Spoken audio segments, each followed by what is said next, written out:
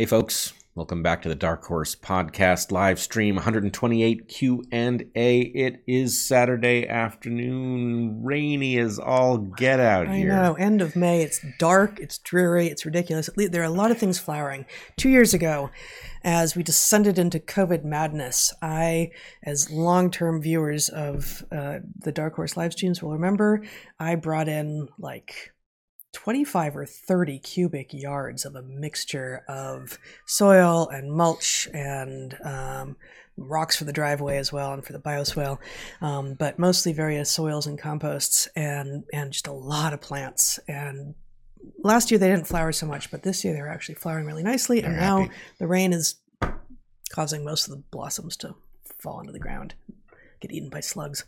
Yeah, luck of the draw. I did notice while we had the windows, it's now gotten chilly in here, Yes. but while we had the windows open, I noticed that because the maples are now all leafed out, that if you close your eyes and you listen to it raining out there, you know that sound at a field station in the tropics when it's raining really hard out and you can hear all of the drips on the big leaves? Mm-hmm. It sounds very different here in the winter. Mm-hmm. But now we've got... Yep. We've got a largely, in the winter, it's an entirely evergreen forest, obviously. Flies, yeah. Yeah, and yeah, the big leaf maples, which are the dominant deciduous tree here, are fully leafed out, and the raindrops on them is distinctive. Mm-hmm. It's distinctive. So when we ended our live stream just now, I took my phone out of airplane mode and found the following text from my mother, who has said, yes, I may share this. She says, FYI, I have already marked Michael Schellenberger on my California ballot, which I will turn in next week. Nice to know you agree with me. So Nice. that's cool. Maybe the entire West Coast can get a grip.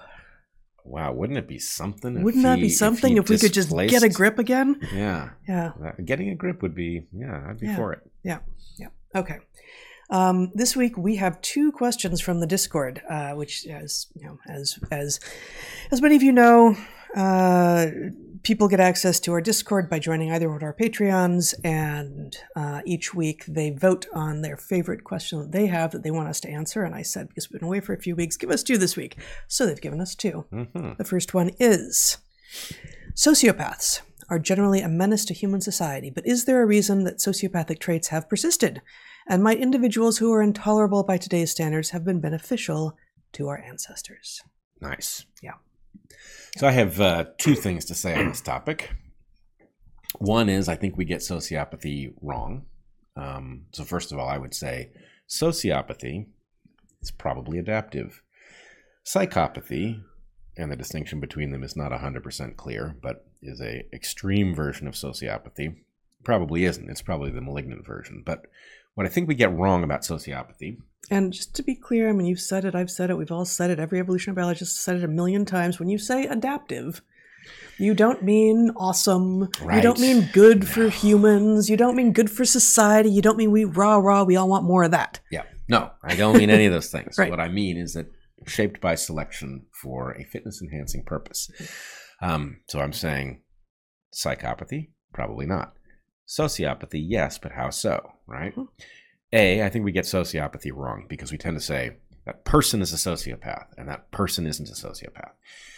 The problem with that is that we all love these narratives where the mob boss is perfectly capable of ordering the murders of people who he needs to disappear, and we say, that's sociopath. But then the mob boss has a deep commitment to his family. And the question is sociopathy something that needs a refinement so that we can talk about facultative sociopathy? And are we all facultatively sociopathic with reference to things that are so remote that we do not feel them personally? I mean, is that a possibility?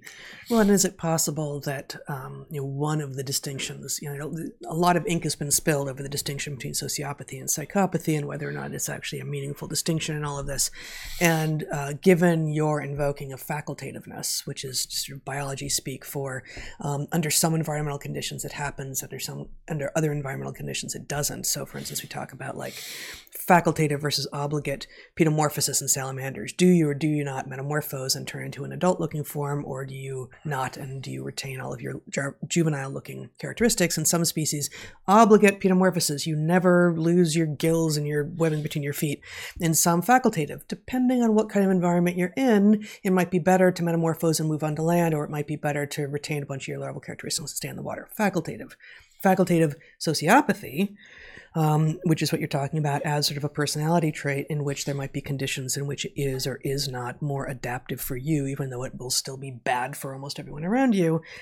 Maybe psychopathy could be understood as obligate sociopathy. Yeah, I agree that that's one way to do it, but I actually, the problem is that the distinction appears to be, experts in this will say that, a sociopath is perfectly capable of being completely cold about something like murder, but they don't delight in it. The psychopath may delight in it, right? So there are two parameters. One of them is facultative versus obligate, and the other is how extreme this coldness is. I guess that sounds like I always wonder how good these categories are. I don't right, think but that's right, kind of what I'm saying. But it sounds like that. The delights in it is just actually an addition of another kind of personality disorder. Yep, I agree. Rather than, that doesn't feel like farther along this. It's like this plus, sadism. Well, yes, but it may be that you take somebody who has this unusual coldness and you put them in an environment in which they get rewarded for using it as a tool. Yeah. And do they become the other? Speaking of the least cold, least sadistic, least sociopathic organism, representative of the least sociopathic species on the planet. Yep. Here we have Madison. We have Madison, the marvelous dog. But here's the other. So I've made one argument here, which is that we need some mechanism for dealing with people who are functionally sociopathic in one context but not another. They may love their family. They may be murderous mob bosses at work. But somehow those two things exist in the same character. The other thing, though, is that I believe that to the extent, even for obligate sociopaths, or possibly psychopaths, if that's the way that taxonomy works out, there's a question about, is the problem a novelty problem? In other words, maybe soldiers who have played a very important role in lineage well-being are effectively sociopathic, but pointed outwards. I've always suspected that sociopathy is a disorder because the environment causes it to emerge where it shouldn't be. But that if your soldiers were effectively engaging in that coldness in order to destroy an enemy that was a threat to you, you might feel very differently about them, right? And you might throw them a parade when they got home. And then that would also make some sense of the facultative, because hopefully when they get home, they're not that way about, their fight over the, who ate the last piece of pizza. For example, I was thinking more of a fight with their neighbor over something involving the hedge trimming. Hedge trimming, for example. Right. We instantly have had no pizza in the house for a while, so this is in no way apropos any ongoing discussion between us. Not. No, we haven't. Anyway, you kind of get the idea, though. We need a richer concept of sociopathy in order to have the discussion properly. But yes, I think it shows the hallmarks of an adaptation, but it's not adaptive the way we see it. It shows up haphazardly and very destructively. And worst of all, it provides, in a market context, the freedom from shared but informal moral structures provides an advantage to those who have that capacity to deploy in market space. So what we have is a system that favors the elaboration of this trait, where our communities would be much better off if actually that trait was costly when you deployed it at home. I don't mean in your home, but I mean at home, like not fighting an enemy on a battlefield. Yep. All right. Next question. Also from the Discord this week. You mentioned that you are worried about what might be coming in the fall. Can you say more about that? Are there things regular people should be doing now to prepare? Yeah. I'm more worried than when I said that, because now, in addition to the intractable calamity that we have over Roe v. Wade and its possible elimination and all of the things that would flow from that. We also now have the Second Amendment back in a active role in our national conversation. But you skipped over the primary issue, which is like the absent the last 2 years of COVID misdis and malinformation from the authorities, who would have us believe that it's us who are engaging in the misdis and malinformation, and policy and all of this stuff. Absent that, even the potential for Roe being overturned and the re-upping of discussion over gun rights, and even midterms that are likely to be fraught after an election that brought into office someone who no one ever sees because is he even competent? All of this would probably not be sufficient to have you have made such a pronouncement. It's the COVID madness that puts everything in a very tenuous position, with a lot of people kind of going like, see no evil, hear no evil. I forgot one. Speak no evil. Yeah. And a lot of people sort of, shouting into the wind going, but you can't forget what's going on here, because they will march again. Yep. So there's COVID, which is not behaving seasonally the way one might expect. There's the COVID madness, the governmental response to it, and the demonizing of individuals. There's the possibility that something will supplant COVID because people are sick and tired of it, and that it will be a new topic, but same playbook. But anyway, and there's, basically just the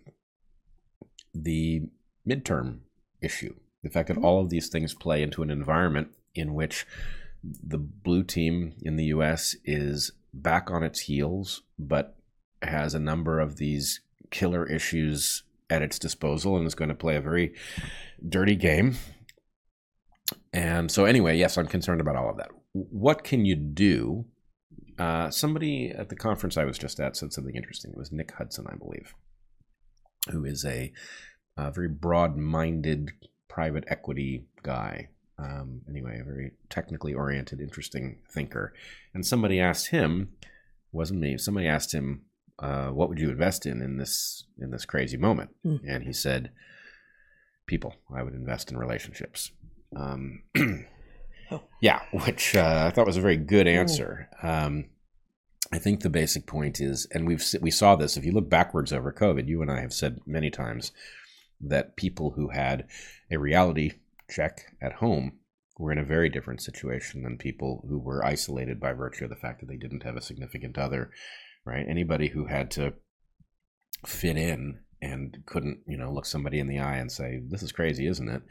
Was in a predicament. So that principle is, I think, extensible outwards. And to the extent that you can get a group of people that are committed to trying to make sense rather than trying to leap to whatever conclusion is being handed them so that they can be, at the head of the parade, that would be very, very worthwhile. Now, of course, there's also the other questions, what is the role of self-protection in an environment where, we now have mandates used to purge independent-minded people who will refuse immoral orders from governmental enforcement structures.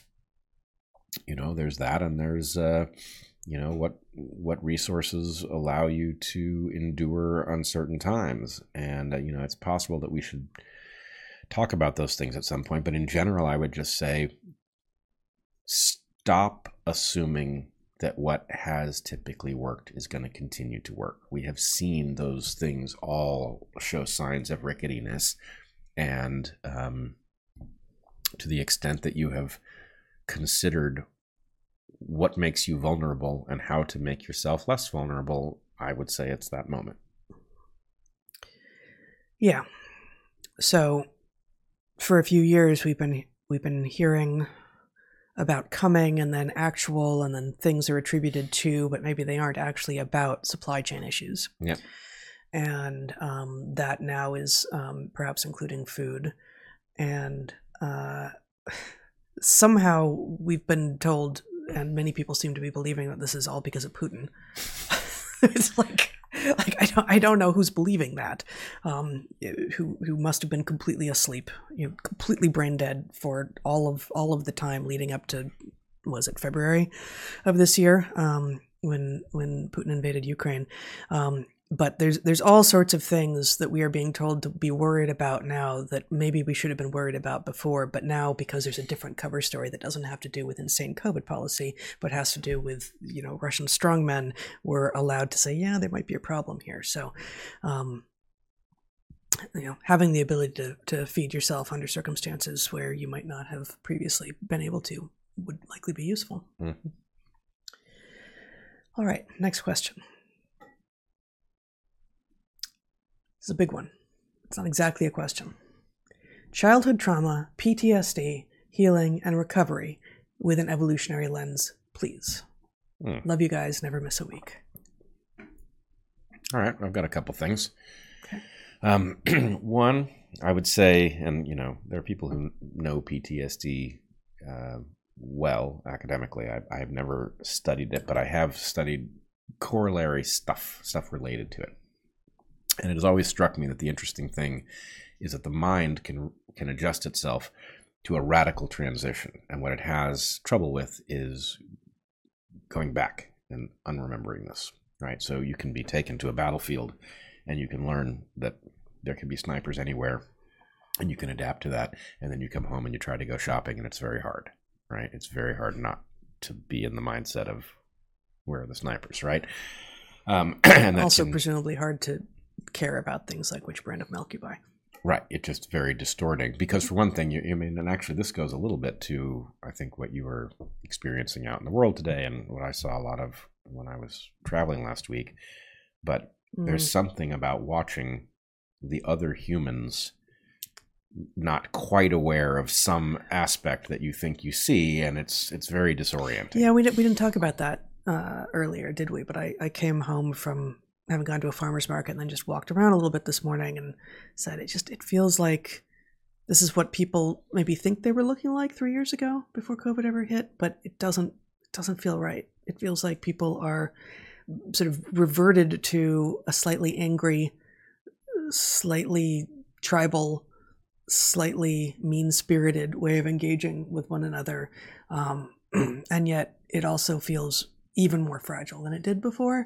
And one of the things that I've always done whenever I travel, but especially in the non-developed world, is smile at strangers. And, there's contexts in which this is not necessarily advised. And of course, a woman alone doing this is a different situation than a woman with other people or a man doing it. But it is almost all the time that I have done this, it has been met with a smile in return. It immediately makes, it just creates a bond that is fleeting because then you walk past one another, but you have just interchanged something real with another human being and conveyed to them, hey, I'm here too. You're there. I see you. I don't hate you, right?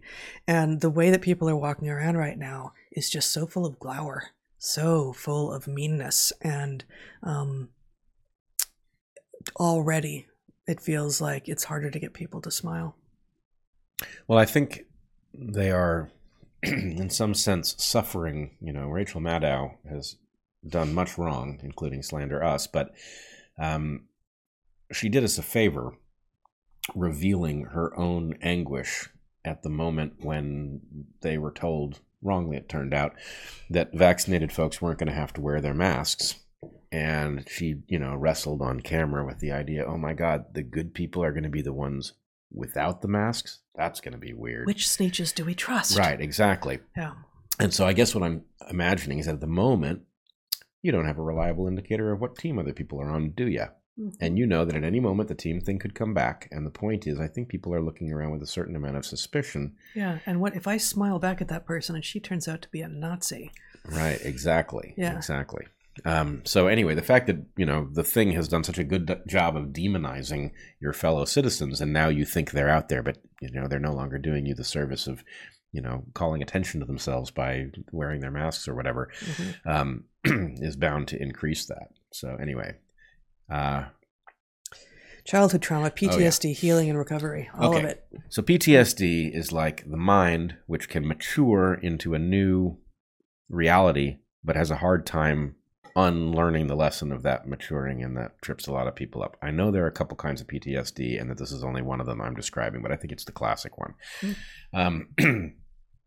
The other thing that I would say is trauma is the analogy between a physical injury and a mental injury is actually a pretty good analogy, right? It's pretty robust.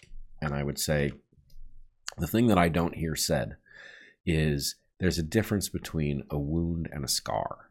And neither of them is great, but you definitely want as quickly as possible to take that wound and scar over. The scar is the thing that lets you move on. You may move on with a limp, but the point is it is not an ongoing vulnerability. And at all costs, what you don't want to do is act in such a way that keeps your wound open, which is a lot of people's instinct, because the wound garners sympathy, and you learn how to live with it, and maybe the point is you become addicted to it. Yeah, you get addicted to the sympathy, to the victim status, and even if that's not the case, even if you are really trying to be honorable and do the right thing and you want to heal and all this, the fact is that as you are healing, and we're talking mostly metaphorically here, but this is true for physical wounds as well, in the healing process from something deeply traumatic, there is a relatively long period during which you are still wrestling. You are not yet the self that you will become. You are not as strong as you were, and you are not yet as strong as you will become. You are still actively healing, and therefore some part of you is going into actively making yourself better. Excuse me, but it's not visible still. Yeah. And so keeping that badge visible, keeping the wound visible so that you have the flag on you, so that you don't have to constantly be explaining, oh my God, I'm actually still wrestling with this thing. I'm sorry, I'm slow. I'm sorry, I'm like, whatever it is, you can point to a thing without having to feel like you're justifying it. This is the wrong instinct. But it is hard. It is hard to go through that. It can be, depending on the type of injury we're talking about, weeks, months, years, decades of actually, I'm still handicapped. I'm still working with this additional effort that I have to put into getting better, and that's not visible. And it can feel like a deception to put forward the like, nope, I'm good. Yeah. And yet that is almost always going to be a more effective way of moving through the world than trying to keep the visible sign of injury alive. Yeah, it's just it can't help but be a mistake, because the vulnerability that flows from having the wound open is a hazard. I want to pick up on the thing you said about the months, years, decades. This is something I've actually noticed about physical healing that I bet dollars to donuts that it fits the psychological healing as well, and I think I've experienced it, which is there are wounds, there are injuries where you heal in some sort of primary way, right? And then if you pay attention, right? Like, so I had a surgery on my knee. I had my ACL repaired after a ultimate frisbee injury. After a dude dove into your knee. Yep, dove into my knee, busted my ACL. Mm-hmm. Didn't even say he was sorry. But did he catch the disc? I can't remember actually who was catching the disc. I've now forgotten. I used to have this vividly in mind, and I've now forgotten. Yeah. But anyway, I don't remember. But the point is, busted my ACL. That's a wound. I then had surgery to repair it. More wound. Mm-hmm. I then healed, but there was a lot of ways in which that leg wasn't quite up to snuff. And one thing in particular, which was my whole knee was numb. I couldn't feel it. And so it was very uncomfortable. If I kneeled down to do something, the two knees felt so different that it was just really disorienting. Now, I couldn't tell you which knee it was for sure. I can figure it out, right? If I feel around on my knee, it's that one. It's my left. But the point is, the trajectory, there was a 1-year trajectory, there was a 5-year trajectory, and then there was a long-term trajectory. And, only the long-term one really involved my being essentially back where I was. Yeah. Now, I've had, obviously, a number of incidents like this, and I'm recalling, maybe it's of no interest here, but I'm recalling a boat accident on March 30th of 2016. Acute, life-threatening and, extraordinary in every regard, threatening pain and injury, and there were a number of acute recoveries, and the actual physical wounds healed, and even some of the soft tissue, which I was told would never heal without surgery, did heal.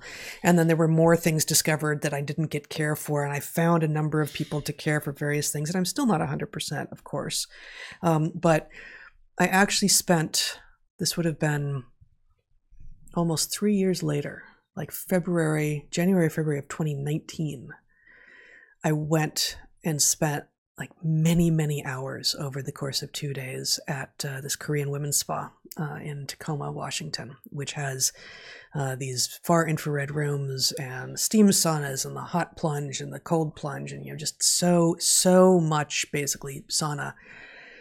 And I was driving home in the rain. It was dark. It was raining, driving back home to Portland. And I was actually on the phone with my oldest, dearest friend, talking to her. And at first I thought it was because I was talking to her. And then I realized this is the first time in almost 3 years that I haven't actively been in pain. And I had stopped actively noticing that there was always pain. And that's interesting. It's like when you're in a noisy environment, but it's really like noise, and then it turns off, and it's like, wow, I didn't even realize there was noise. Yeah, I had accommodated. I had acclimated.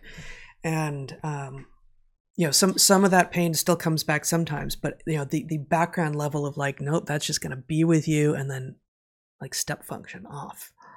Wow. Yeah.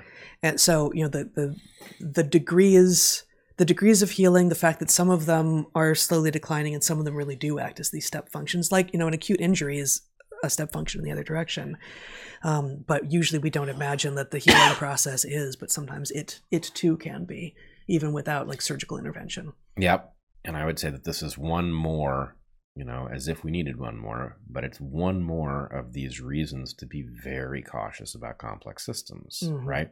You intervene in a complex system, you don't know how many things have been delicately balanced. If your pain is really not useful to you, if it's not warning you about something, then the body may have caused you to lose awareness of it. And the last thing you want to do is disrupt that and suddenly be unable to ignore it, right?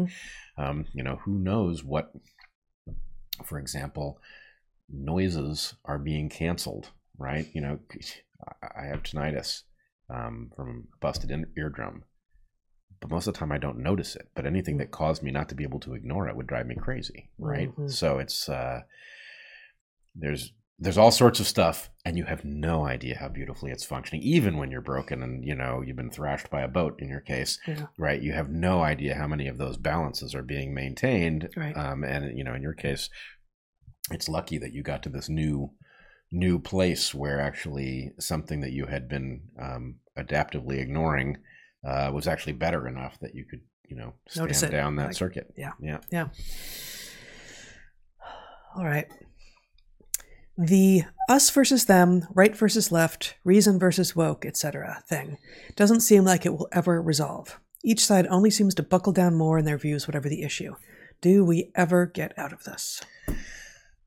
This is such a tragedy, because I do think the way out of this is so freaking easy, but people are going to have to surrender some of their basic assumptions that they're too in love with, right?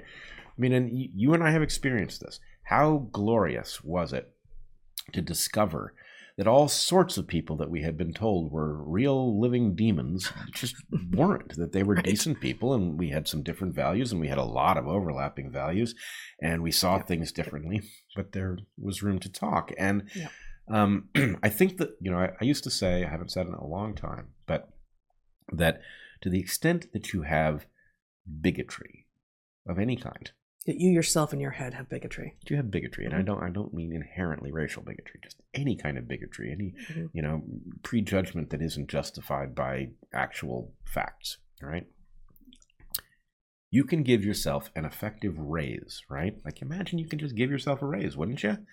Well, get rid of your goddamn bigotry, right? If you get rid of your bigotry, it's like getting a raise, because suddenly you're not worried about people who aren't actually, don't require your worry in order always to looking for the stars on their bellies. Right. So anyway, my point would be, to the extent that both sides appear to be out of their gourds that they both believe people on the other side are possessed of the deepest characterological flaws, right? When it comes to the politicians, they're probably right. When it comes to the rest of us, what are the chances? Right? What are the chances? People are basically the same. They want basically the same stuff. To the extent that people seem so mysterious in their beliefs and desires that they don't even deserve human compassion, that somebody has lied to you and made you feel this. That's not the way people are for the most part. So no, it's active dehumanization, and you should wonder who wins by you having that in your head about other humans. That's the key question. Who wins by you believing that? And therefore, what do you, I used to do this almost as a, I don't want to trivialize it, but almost as a game, right? Mm-hmm. There are lots of bridges you're not supposed to be able to cross. Mm-hmm. It's interesting to figure out how many of them you can cross and what you have to say to, to get an embrace on the other side. And anyway, IDW was an experiment in exactly this. Mm-hmm. But you used to do it.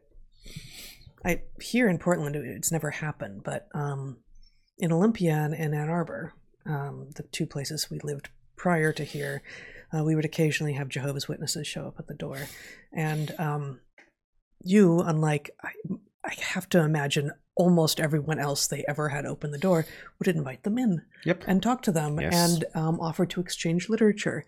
And so you would offer the selfish gene to them in exchange for you taking their literature, and suggest that they come back after a while with the promise that you had looked at some of what they had given you, if they had also looked at some of what you had given them. And I don't know if any of them ever came back. They did. They did. They did. No, I had repeat conversations. Interestingly, it was easier with the Jehovah's Witnesses than Mormons. I don't know why, but maybe because the Mormons tended to be younger and they were on their constrained work. Like this is their there's a name for it. I can't remember at the moment. Yeah. The service, whatever they're doing. Yeah. But look, if you let a Jehovah's, first of all, I never did this under false pretenses. I would always say, look, you got your work cut out for you. You're talking to an evolutionary biologist, and I know what it is that we disagree on. However, there's an awful lot we might agree on.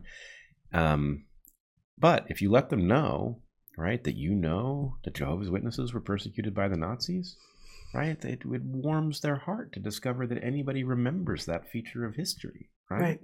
It gets forgotten. They hear all about the Holocaust and nobody remembers that they were on the losing side of that horrible chapter. So anyway, there's lots of ways in. And I swear it is the most interesting, in terms of a skill that pays back in terms of warm feelings about humanity, that skill, just being able to figure out how you're going to talk to somebody who is not similar to you, it's a total winner. And anyway, so the answer to your question is, I think that this exists out there for us at any time we want to figure out how to avail ourselves of it. And the problem is we have to shut down the people who know that they will lose if we start seeing eye to eye, right? If we start paying attention to what the Hidden Tribes report described as the exhausted middle, this vast group of people who mostly agree on where we should be headed and what that should look like, who can't find each other because we've been told that the other half of that vast exhausted middle is actually demons, right? So it's there. We just had to figure out how to do it. So let's. I'm reminded, I can't remember now, it's been long enough since we were at Evergreen that I don't remember the framing, but there was like 5 foci and 6 expectations, right? And I don't remember, and they were honorable, they were good. And one of them, in one of these lists, 5 foci of an Evergreen education, 6 expectations of an Evergreen graduate, something. One of them was, it was either teaching or reaching across significant differences.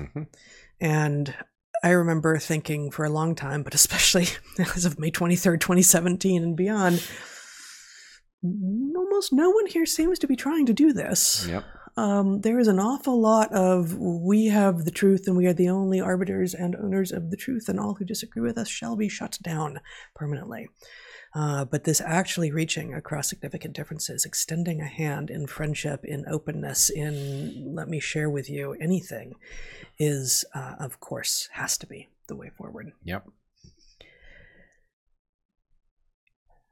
Next question. I bought Douglas Murray's book, The War in the West. He labels the enemy as Marxists. Others say communists or technocratic fascists and so on. It's hard to fight an enemy that has no name. Yeah. That's it. That's the question. This is true. There are certainly elements of what we face that are familiar. I mean, for example, we talked in the main podcast about the fact that public-private partnership is, you don't have to squint at it very hard to see the relationship to fascism. On the other hand, I think fascism in general comes from government, right? Kicking the private sector into agreement and moving forward. But in this case, it's the reverse. Now, somebody will probably correct me historically, and they'll say, no, it's always the corporate side that drives it. I'll be interested to discover that. But nonetheless, you can have differences, right? Are these Marxists? Yeah, they appear to be. They've got some differences, right? Even Marxists agree that we have differential contributions to make, and these radical neo-Marxist types appear to believe that all appearances of differences in capacity are the result of some Jedi mind trick from the dark side, or I don't know what. And yet some of the founders of BLM acknowledge that they are sort of trained as and working in the sort of image of Marxism. Right. Yeah. I mean, look, it depends how much precision you need. Right. If you don't need that much precision, then yes, they're in that very ballpark, and the flaws are the very same, and we don't have to worry too much about it. Yeah, I mean, I guess I feel like there is an empty niche for someone to actually try to carefully build the taxonomy in which, maybe it's a Venn diagram within a taxonomy of like, actually, of all of these terms, how much overlap is there? And to what degree is there meaningful distinction between them? And to what degree is the understanding of what we are working with in society enhanced by drilling down on those differences? Okay, I agree. I also think, as always, that these questions have an evolutionary dimension that is never included. And Sure. So if we take, I would say communism is evolutionarily unstable, right? That's why it goes through the pattern that, tends to, end with starvation. I thought it had just never been done right. Yeah, I've heard that. But here's the thing. Well, what about China? Seems pretty durable.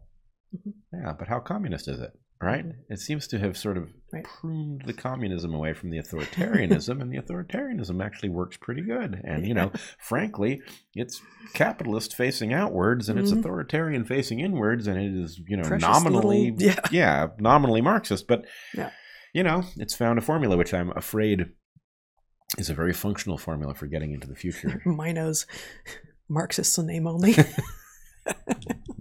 Yeah, I like it.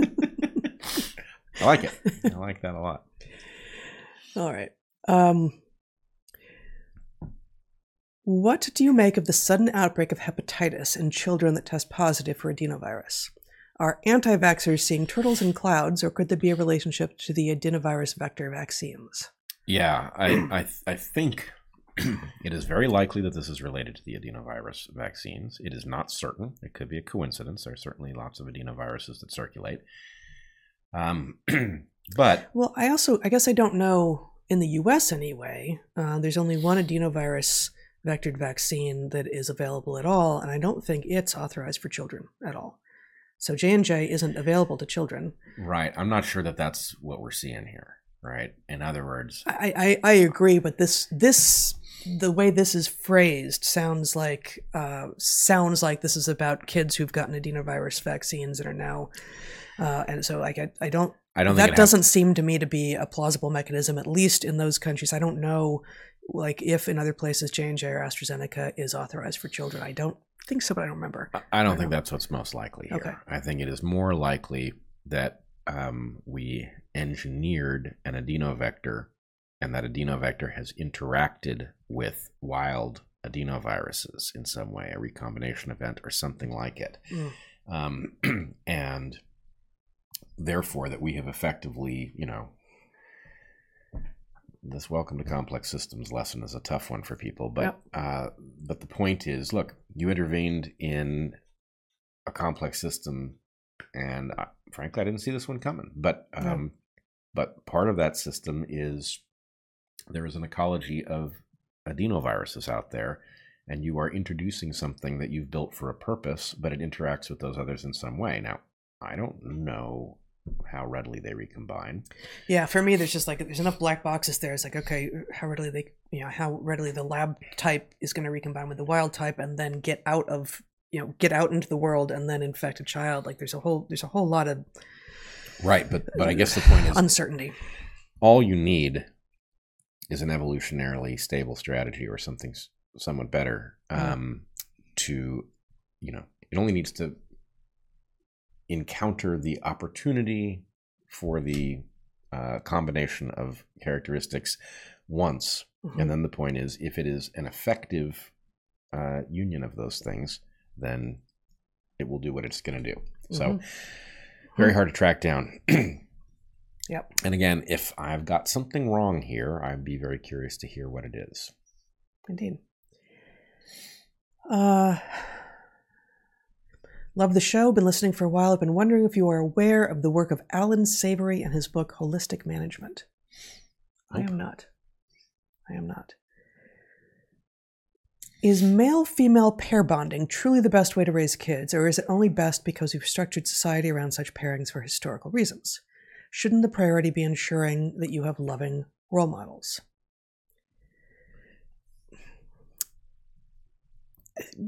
Yes and yes. Yeah, right. That's what I would say too. The priority should be ensuring that you have loving role models for sure, and if you have one loving role model, that is certainly better than zero. And if you have 5 loving role models who actually have your best interests at heart, and they're all male or they're all female, that's terrific.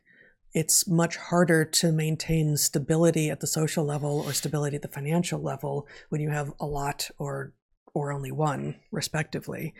And there is, and we've talked about this before, I think at least one potential advantage to having a male and a female role model over having 2 male versus 2 or 2 female role models, which is just that every child grows up in the world, trans rights activists notwithstanding, with all of the bullshit that they are proclaiming about what sex is, in which there are 2 sexes and there are men and there are women. And so having at least one person in your world who is an adult who is of each of the 2 sexes is very useful as you develop your model of the world. So if you are growing up with 2 dads, or if you're growing up with 2 moms, it would be very useful for those 2 dads to have at least one female friend around who is present enough for the kid to see what it's like to be an adult woman. And of course, the opposite applies if you're 2 moms, to have an adult man around. So I would add another value to the traditional male-female couple, which is it also models the kind of relationship that the child is most likely to have, right? Chances are a child's straight. Then having a model of that relationship is also valuable, in addition to just having a model of what an adult man and an adult woman are like. But I would say, look, there's bound to be a hierarchy of good sorry, this cold's getting me. Good structures for parenting, right? A highly functional male-female couple has those 2 advantages that we've just described, right? It's probably best, all else being equal, and that's the key. All else being equal, it's probably best for those 2 reasons. A dysfunctional heterosexual couple is probably inferior to a gay couple that's got their shit together. For right? sure. Or all of the other functional things. Right? Well, then there's a question about how a couple versus a single parent, right? A single parent is hobbled by the fact that they don't have, that they're stretched really thin almost no matter what they do. Stretched really thin, but able to provide consistency, as opposed to a really dysfunctional couple, either straight or gay, that is sending very distinct and opposing feedback into the kid's head, is going to, perhaps make that kid anti-fragile, but certainly not help them develop a, coherent sense of what makes sense in the universe if their 2 parents, regardless of what sexes they are effectively fighting at each other through the child. Yep. So, a well-adjusted highly functional single parent, probably better than a fighting couple. So anyway, you could list all of these things, and actually the heterosexual couple ain't the top of that heap either, right? We've got several versions of like an isolated heterosexual couple compared to any other structure that's embedded in some sort of functional community, right? Where there are grandparents around, cousins, etc. So I don't know what this looks like. We're just doing this on the fly. But you could probably figure out, in big font at the very top, it should say all else being equal, because that's the key thing. But all else being equal, you could probably do the hierarchy of which of these things is likely to be best for the kid, and at the bottom of it, you would have, no parents, right? Foster care or worse, right?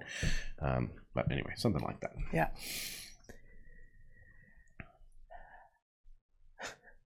How do you make someone think? They seem scared of everything, including thinking. I don't know who the they is there, but it could be a lot of people. Yeah, this is what we used to specialize in. I guess we still specialize in it, but the techniques are different.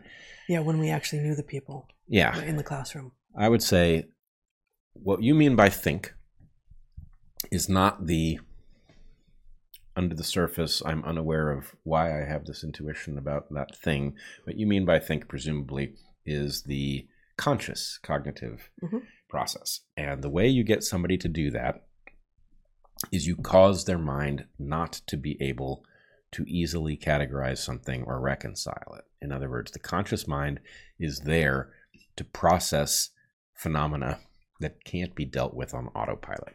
And so the answer to how you get them to think is you deliver things to them that they know that they can't answer quickly, and that force them, in order, not to have, be in the uncomfortable situation of not knowing what to say or whatever, to grapple with the question anew.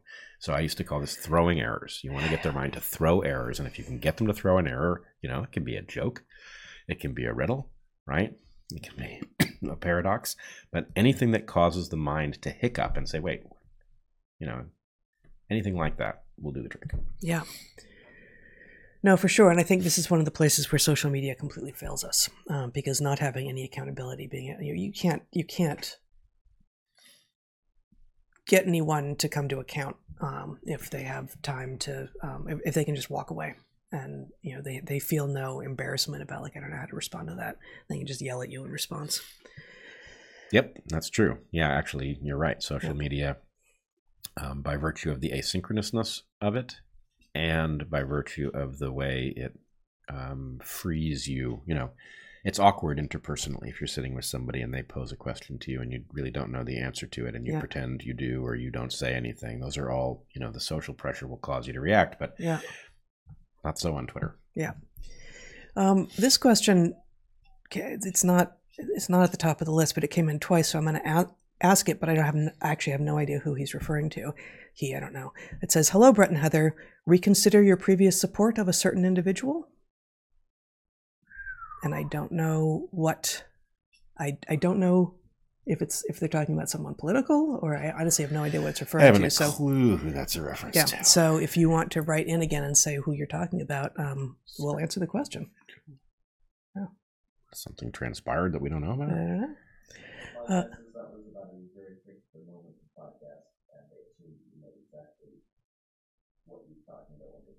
Well, it came in twice at different moments, so...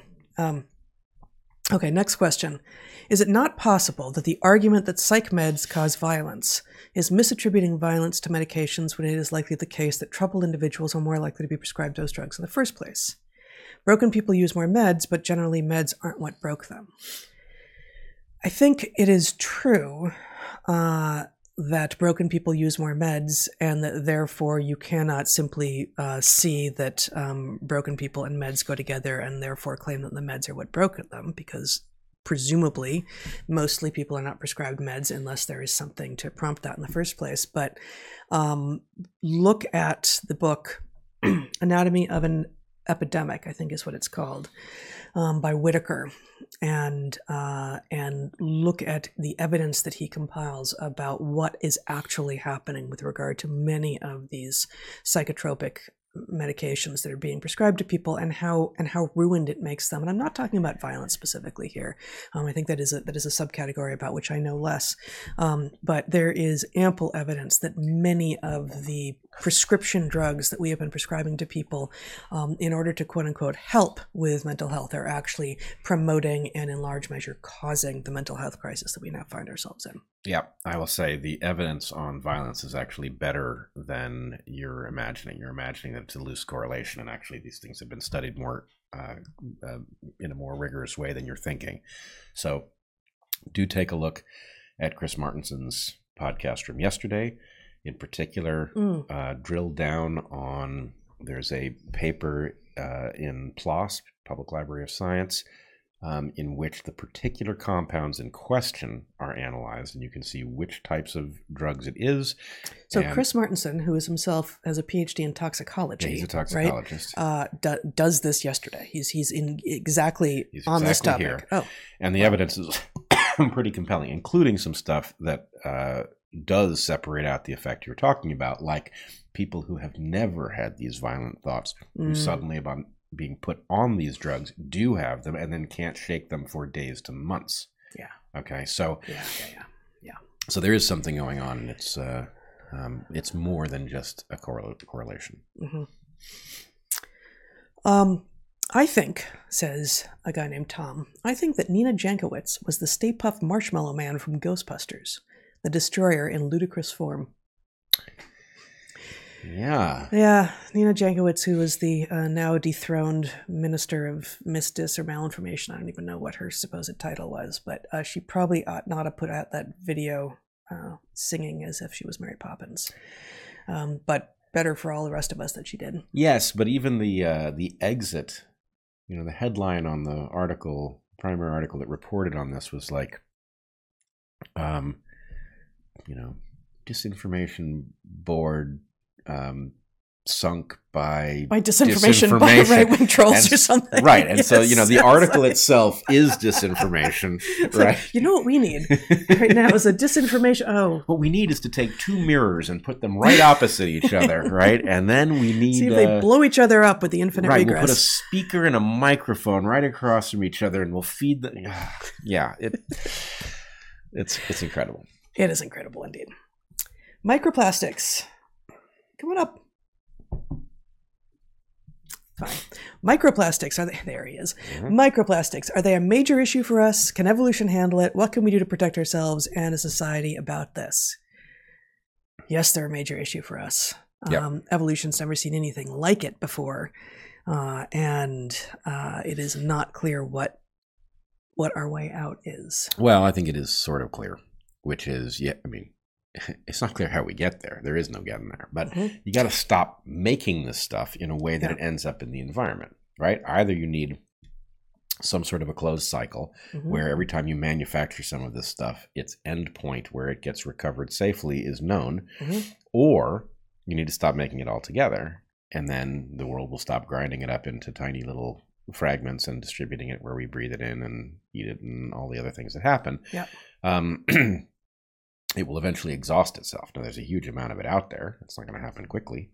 But the key thing would be, and this is the truth for so many of the major issues, right? You've got an issue of what to do about the people who,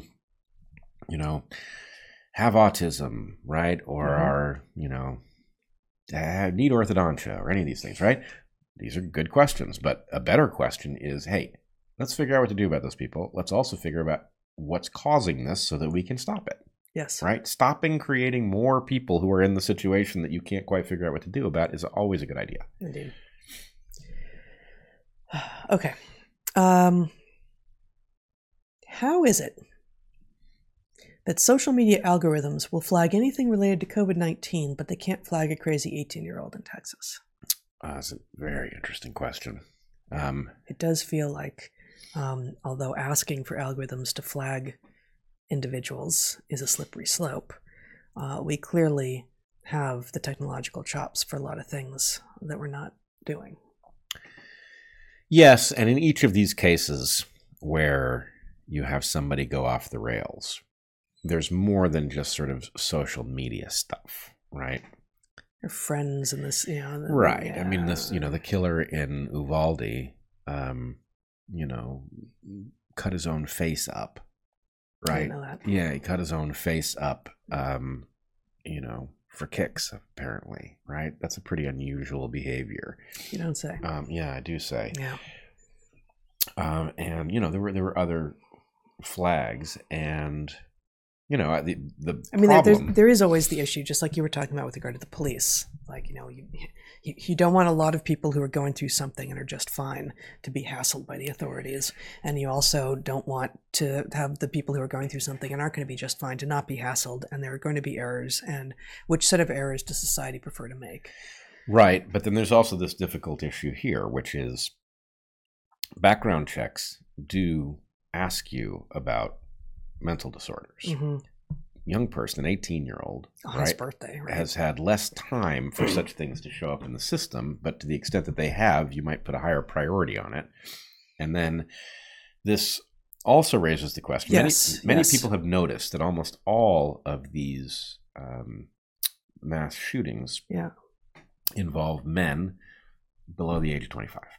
Right. Okay. And many people have suggested maybe your right to bear arms shouldn't begin until 25. Now, I don't think constitutionally you can do that without major surgery. Yeah.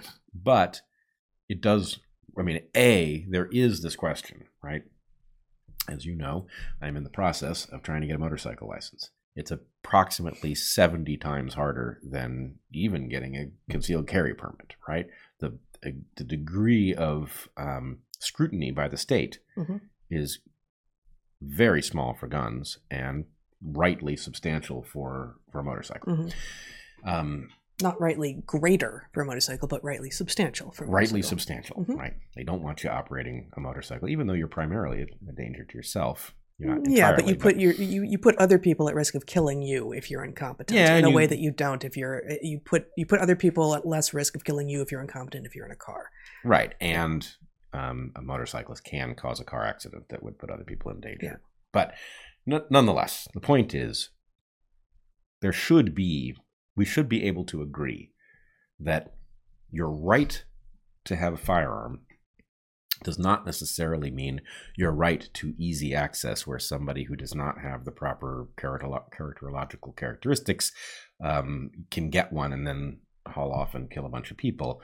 You should be put through a course where you actually demonstrate that you know how to treat this object safely and the like. So we could, there's the question of what we can do about the age issue, how the Second Amendment is interpreted in light of the fact that you have protected rights that maybe a sober person would recognize shouldn't kick in until you're 25, or should kick in a limited way. Yes. No, and this is another thing that the insane discussion that's supposedly around trans rights is actively obscuring. Young men are the people who are the most likely to be violent in society. Yep. Across every domain. And claiming now that there are women raping people and like okay, yes, that very occasionally can happen somehow, but for God's sake, why would we confuse this issue? Right. Why would we actively choose to become confused about something that every society throughout history has known? And no, it's not misandrous to say that, nor is it transphobic to say that. It's simply true, and we can honor amazing masculinity and also say, and that toxic shit you're doing, no. 100%. Yeah. Thoughts? Oh wait, there were another. You're not going to say prayers. No, I'm not. I'm going to go to that one after, but there was another gunnish one. A couple. Guns. This is written with a few words missing, I think. How about guns 21 years old to have access to, like alcohol, except for military personnel? So that's sort of just in keeping with what you had said, 25, 21, increasing the age. I don't know. I don't think the Bill of Rights specifies an age. No, it doesn't. But the problem is it's not specifying an age probably protects your right to have them from 18 because, Why? Why wouldn't the gun control folks then just at the age of 103? Well, I mean, I don't know anything about this history or this law, but I don't know on what basis the legal age to drink is variable by states, and on what basis that has been decided, and why, for instance, apparently if you're in the military, you can drink if you're under 21, even in states where it's 21. Well, I don't know anything about that, but I would say, there is no constitutional right to drink, and so that's why this is a problem. Okay. Yeah. But at a practical level, but there's a constitutional right to bear arms, well-regulated militia, et cetera, but then why 18? Right? Like, we're establishing some boundary. So again, like, I have no idea. You can own them, you can't buy them. Well, I don't know. I don't know enough about it. Okay. But I will say, I think you get into, if you decide, well, there's no constitutional right at 18, then of course you just stepped on the slippery slope. Yep. And here's I'll come back. Here are a couple of more guns questions, and there are only a few questions left, so I'll try to get to all of them. In Canada, we have cool-off periods, licenses, and background checks for guns. Thoughts? Well, we have background checks. Yeah. And we have licenses. We have licenses for some. We have background checks, and then we have licenses for certain things like suppressors. Yeah. We do not, I don't think, have cool-off periods. Well, Yeah. Look, I can only talk about Oregon because I've seen it. Yeah. In Oregon, if you're... And this is going to be widely variable by state. Yes. Yeah. But all states have background checks? Yes. All states have background checks. I think that's federally mandated. Yeah. If in Oregon, well, especially if you have a concealed carry permit, that is effectively like TSA pre for gun purchases. You've gone through some scrutiny ahead of time. Once you have your concealed carry, it becomes easier to buy future guns. Chances, so when you buy a gun, whether you buy it online and it gets delivered to what's called an FFL, which is a licensed gun dealer. So you cannot, if you buy a gun online, they don't send it to you, right? And what is a gun is carefully defined. There's some part of a gun that is essential. You can buy the other parts without a problem, but the part that is deemed the gun has a number, and it is delivered if you order it or if you buy it in a shop. The FFL then runs the background check. So they're trained to run the background check. They submit your name to a computerized system, and then it either comes back, you passed, or you're in the queue. If you're in the queue, they send you home, and then they give you a call when you pass, or presumably if you don't pass, they give you a call and say you didn't pass, and they send it back to wherever it came from. And if you buy a gun from an individual, they will have to send it to an FFL also. They can't just hand it off to you. Right. Now, there is something that I remember from days of old, some loophole gun shows, don't know, never been, no idea what that is. But in general, everything goes through this bottleneck of these people with a special license to give you a controlled firearm. None of that sounds like a cool-off period. Well, but that's the point, is if your background check does not get passed immediately, then you're effectively... It's effectively a cool-off period. Right. Yeah, it may. I mean, it's for some people, it may act as quite the opposite, a raging period. Yeah, I mean, I think everybody's used to it. Yeah. And, the fact is, oddly, the concealed carry permit isn't that hard to get. So people who are interested in buying multiple guns will typically just do that, and then they will speed to the front of the queue. But presumably, if there was something in their background that was alarming. So some states, Oregon, is what's called a will issue state, which means that although the thing I think goes to the sheriff in the county that you apply, the sheriff will give you a concealed carry permit unless there's a good reason not to. In other words, the presumption is if you apply and you pass the course, you'll get it. And then if there's some reason, like, you lied about having committed a felony or something, I would hope. Right. Yeah. Then you won't get it. But again, it's the TSA pre-model, right? It's the scrutiny has been done ahead of time, and that's why you skip to the head of the queue at the point that you it's not that you can skip the scrutiny, but you've paid a little extra. You've taken, and Yeah, you've thought about it in advance and been like, okay, this is worth my time to have been vetted. Yes, and to effectively be in the system and like, okay, like I've given up a little bit of my privacy here so that I have this privilege that is not. That's why it wasn't that I was missing the word. It's like, it's a privilege. It's not a right. Yep. It's not a right to skip through the security line at the airport. It's not a right to not have your background looked into when you want to purchase a gun. It's a privilege to have your background looked into and then have basically stamped on the forehead with like, you're good to go. Yeah. As with TSA Pre, though, it involves you submitting your fingerprints. Right. So when you get that's why I say you hand over some part of your privacy. Right. Well, you hand that over if you don't have the license and you go to buy a weapon. They will fingerprint you as part of the background check. Right. So your fingerprints make it into the system, but there's no chance. I don't know what they do with the fingerprints at the point you get a concealed carry license. It's quite possible what they do is they compare them to a list of unsolved crimes where they have fingerprints or something. And or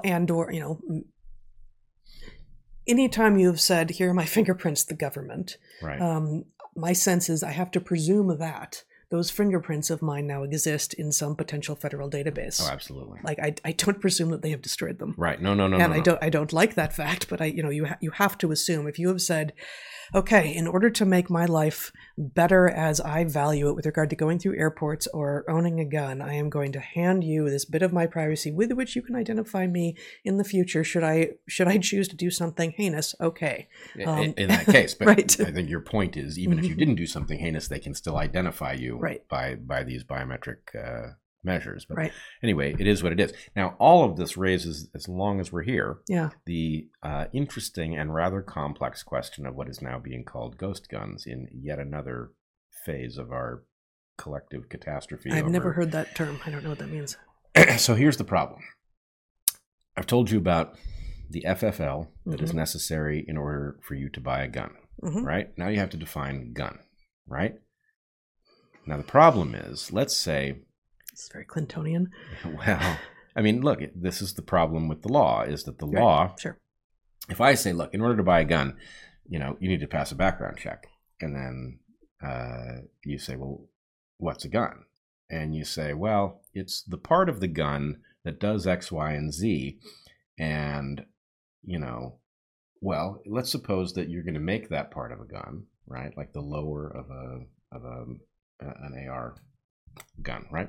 Let's say you're going to make that out of a block of metal. That block of metal will become one of those, but it isn't one yet, right? So the question is, how close? An individual can't fabricate that with hand tools, right? You need like a CNC or that's something, what you need, right? Right. And so there is some group of people that have actually started this as a business, which is they will sell you a piece that is below the threshold where it is not yet a gun. And they will sell you the machine with the program that will turn it into a gun, right? And now you can see how difficult it is to regulate this because the answer is... This kind of reminds me of the mRNA vaccines, actually. A little bit? Yeah, actually, it's like, I see the analogy it's very much in like the sense of like, there's no antigen in this thing. We're going to make your cell produce the thing. You go ahead and make that for yourself. Right. Yeah. Exactly. So anyway, it's a very interesting thing. And there is a question of like, oh, well, come on. Okay, that is a gun. On the other hand, at some point it isn't one. And so however far you chase the threshold back, right, there's some point at where it isn't. Yep. And, is it illegal to exchange, the shape of a gun in a CAD program, right? If you source the billet yourself and all you have is a computer program that describes what a gun is like, is that something that requires, so it's very hard to regulate, right? Sure. And there's a question about what to do about it. Which is, of course, what so many of the conservatives have been saying all along to those of us who are like, of course we need good regulation on all of these things. They're like, yes, but, the devil's in the details. How do you define good? Like, how do you get good, stable, evolutionarily stable regulation? And in many cases, it's damn near impossible. Well, at least can we get rid of these assault weapons? Well, define it, right? Assault weapon basically means rifle that you don't like the looks of. Right. That's, what are you going to do about that? Right. So, yes, it's a morass. Yeah. Yes. One more gun comment. Guns aren't the only tool for toppling tyrants. Trucks and bouncy castles work too. It's especially the bouncy castles. And that was so amazing. And unfortunately, that dude is still in power up in Canada. What the hell? But okay. Yes. That dude, whoever his father is.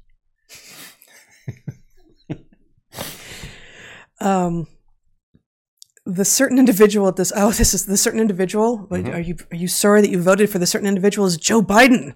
Lost lots of sup last month. Yeah, I'm not sorry I voted for him because I never voted for him, and neither did he. Why do neither people of us voted for him. Assume that we voted for him? Yeah, never would, never did. Didn't vote for Trump either, but nope. Didn't vote for Biden. Never was going to. No way. Didn't no vote how. for Clinton. You voted for him. You voted for him. No, I didn't. Bill? No, yes, I didn't. I did not vote for Bill. Yes, you did. I didn't. I voted for in '92. I didn't vote for him. I never voted for Bill.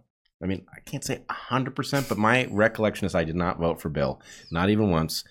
I did vote for Obama once, but not twice. Well, I will not press this, but well, if you're right, you're right. But that is not my recollection. In any case, if I did vote for Bill, no, then yes, I am sorry. We have said we'll do this off air and maybe come back, but all right. I believe I have the receipts on this. Wow.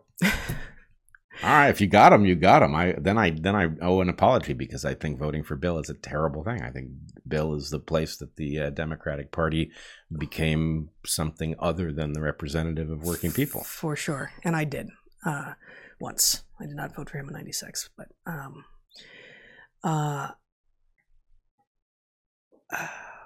we'll come back to that maybe. The pro-gun argument in one line: predators don't like armed prey.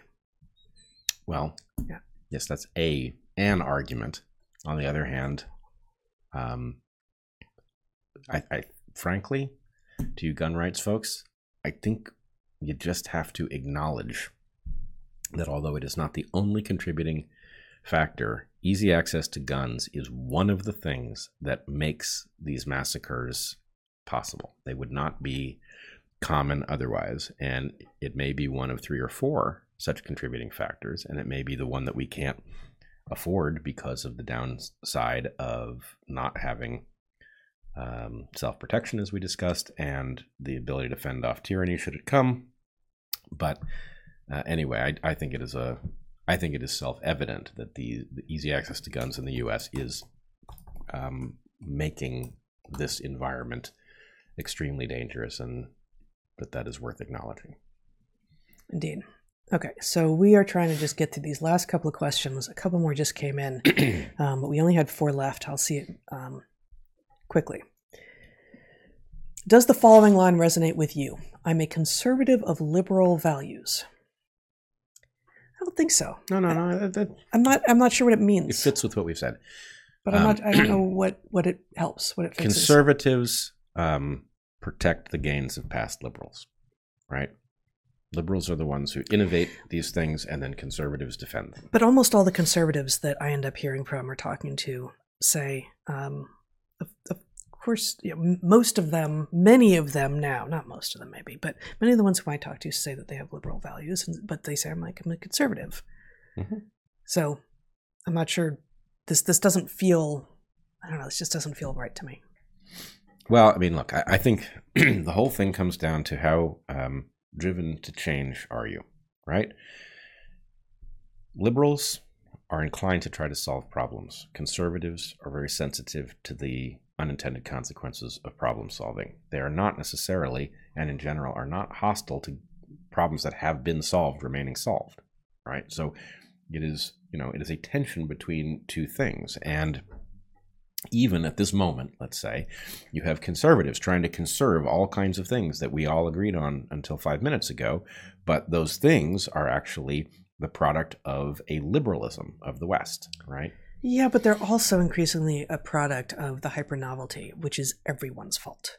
Like we have all been running pell-mell into, more and more rapid change. Even like the Amish aside, everyone's got a damn phone. Yep. That they are addicted to, pretty much. right? So you could talk all you want about wanting to preserve certain values and be accepting a lot of very crazy, very rapidly changing so-called progress on a lot of fronts, and saying that you are in favor of pre-existing, of already solved problems staying solved right now, imagines that we are living in a static world, and we are living in the opposite of a static world. No, I agree. So that's why I'm objecting to. I don't know what you're objecting to. You and I have made the point. We can't do that. We can't afford conservatism at the moment because we can't stay here. There's nothing to conserve, right? That ship has sailed. We are now in a situation where, yes, there are a lot of values that need to be protected, right? That is maybe inherently the role of conservatives, is to make sure we don't lose track of who we are and what we believe in and all of that. But we have to we have to negotiate things anew because we simply aren't anywhere stable. Yeah. So yeah, I totally agree with that. But I didn't read that into the question as an issue. So quick, the person who asked about the book Holistic Management by Alan Savory wants to know if we take a look at it from an evolutionary science perspective. I've opened it in a tab. That's all I'm going to say I'll do at the moment. I have no idea what kind of book it is. Someone says, citalopram made me lose feeling over half my body for years afterwards. Wellbutrin made me violent. The carnivore diet fixed my major depression. So we were talking just yesterday about some of the incredible sensitivities that many people we know have, who have had to solve them by putting themselves on extreme elimination diets and then very carefully bring a few things back, mostly nutrient dense, real food, without, not highly processed, still highly resembling the organism, often animal, that it came from, which is different but related to, from, and to the question of whether or not the fancy, very molecularly complex pharmaceuticals helped make them crazy in the first place. Is there any chance that we should confederate all those people with their special diets and call them the Illuminati? Yes. Okay, good. On it. Okay, 3 last questions. What data is your mistrust of COVID vaccines based on? Have you written about this? So much. We wrote about it a little bit a long time ago on I think it's like it's July, the maybe first or second post on my Substack, which you'll find near the top if you go to top things on natural selections. It's a very long piece. It's stuff on vaccines. It's stuff on early treatment. A lot of things on how it is that data appear to be being manipulated, and why at that point we were concerned. And of course there is 10 more months worth of data and analysis out there at this point, and no, neither of us has written explicitly more on it, but there is a lot out there. All right, a couple things to add. Yeah. One, I would suggest an upgrade to your language. Stop saying data. You're much better off with the word evidence. Right? The problem is data divorced from a context doesn't mean anything. And so it's so frequently abused. So evidence is what you're looking for. The evidence in the VAERS system, in the yellow card system, in the military system, and incidentally, there's a very interesting, I haven't had a chance to go through it in detail, but a very interesting interview with Matthew Crawford, a friend of ours, on what appears to be anomalies in the military adverse events recording system. Well worth your time. But anyway, there's tons of evidence, right? There's tons of evidence. And there's also evidence that the system is not at all interested in dealing with the level of adverse events. It's not interested in dealing with people who have these pathologies, which is in and of itself conspicuous, right? Here's the thing. Vaccines have side effects. All drugs do, right? That is not an argument against them. Were it true that these vaccines were safe enough, right, and effective enough to deploy them this way, then the system would be very interested in dealing with those small number of people for whom the dice came up wrong, right? Those people did the right thing. They were injured. We should take care of them. The complete lack of interest in acknowledging that these people have even been injured, much less figuring out what to do about them, is indicative of the fact that they do not want us knowing how many there are. They would much rather gaslight this huge number of people than allow us to count them and categorize their pathologies and figure out what the pattern is, right? the fact that the system is not interested in these people tells you something is up here, right? What kind of evidence is that? I'm not exactly sure, but in conjunction with the VAERS system and the yellow card system and the military system, it's pretty clear that there's a problem. And I would be shocked if any objective person looked at that evidence and came away with any other conclusion. Might plants hedge their bets, producing more potent pollen upon harassment? Depends on what potent means, but I've written about a related hypothesis with regard to seed, the maple seeds that are produced, with regard to the maples here in Portland, feeling like they produce much more urticating samaras than the ones do up in Olympia, just 100 miles north.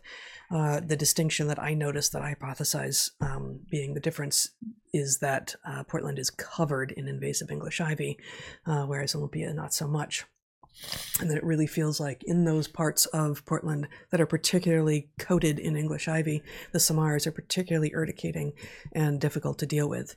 That being a certainly labile enough characteristic to change over the amount of time required to sort of respond to English ivy.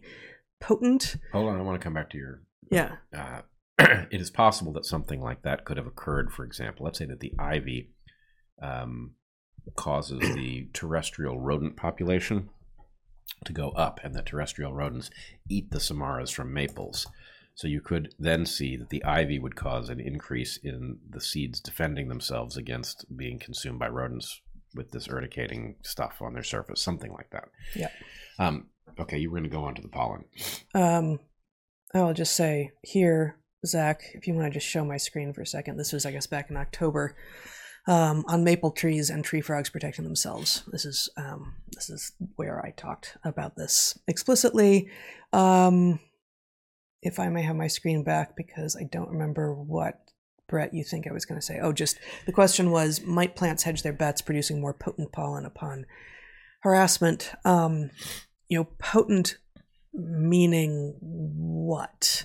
Like the idea that I'm not sure. Yeah, I think the question isn't quite right. Is phrased in too blunt a way, but I would say you would expect plants to have